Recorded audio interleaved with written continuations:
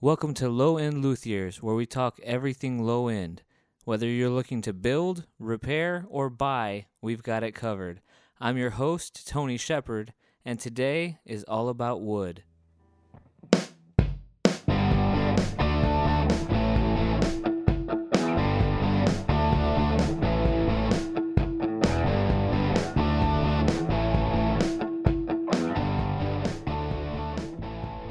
So where to start?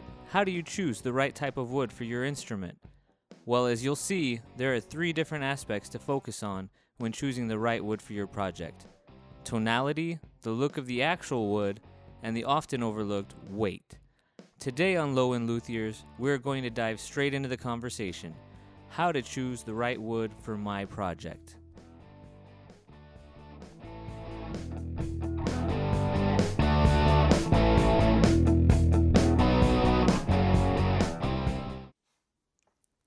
According to luthier Dana Bourgeois, differences between woods can be as mysterious and complex as differences between people. Even within a species, no 2 pieces of wood are exactly alike. Environmental conditions, genetics, the age of the tree, annular growth patterns, grain orientation, curing conditions, and so on all have an effect on the tonal properties in a piece of wood. In addition, tone woods respond differently in the hands of different makers. They can also take on different characteristics when used in different models of guitars, even those built by the same maker. Whether a particular wood sounds good or bad depends partially upon who's doing the listening, so any attempt to sort out distinctions between tone woods can only be offered from a relatively subjective point of view. So let's kick things off with tonality. Tonality is usually determined by the hardness and softness of the wood. The harder the wood, the brighter and more present the sound. Harder woods tend to have a very percussive sound to them. Popular hardwoods are rock maple, ebony, koa, and rosewood. These can often be used for bass necks and fretboards. Softer woods are more mellow and warm overall. These woods include alder or swamp ash. The softer woods tend to be used more for bass bodies due to their very resonant sounds. So there's a really cool test used to determine how hard various woods are. This test is called the Jenkin Wood Hardness Test. This test is performed by using force to push a metal ball into the piece of wood. The higher the amount of force used, the harder the wood. So the second determining factor is look. Now look is extremely subjective.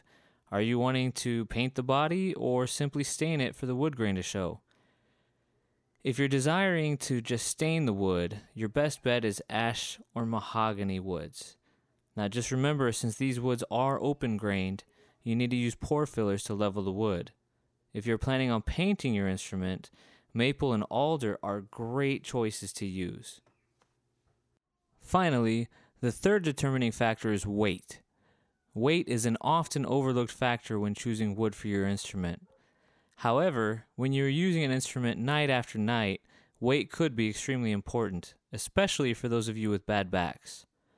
Ash, alder, and basswood are all relatively light woods.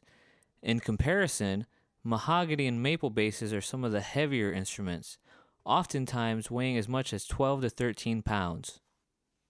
Now, one thing we haven't discussed is alternative materials. As an amateur luthier, these alternative materials may be daunting, but I wanted to discuss them anyways. There are 2 materials currently gaining prominence, and those are carbon fiber and luthite.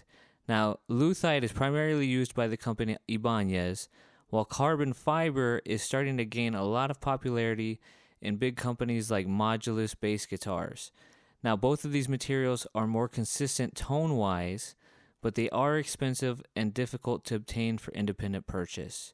Luthite, while very dependent tone-wise, can chip and is easier damaged, whereas carbon fiber is harder to chip, but does have some weight to it.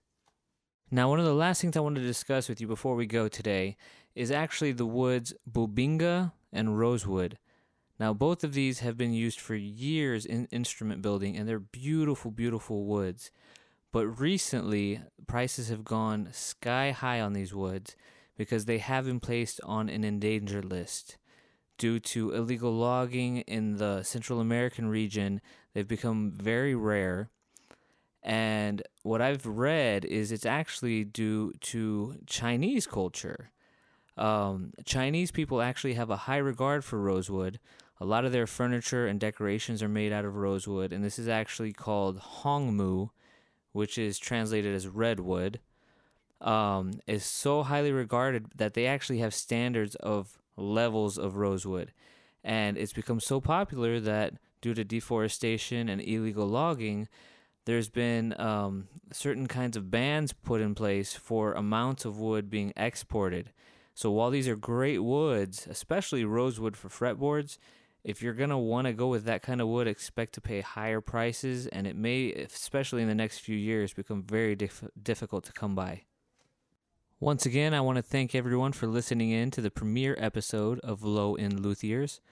If you have any questions you would like answered on future episodes, please send us a message at facebook.com/lowendluthiers.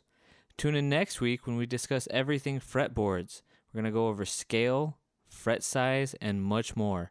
I'm Tony Shepard, and this has been Low End Luthiers.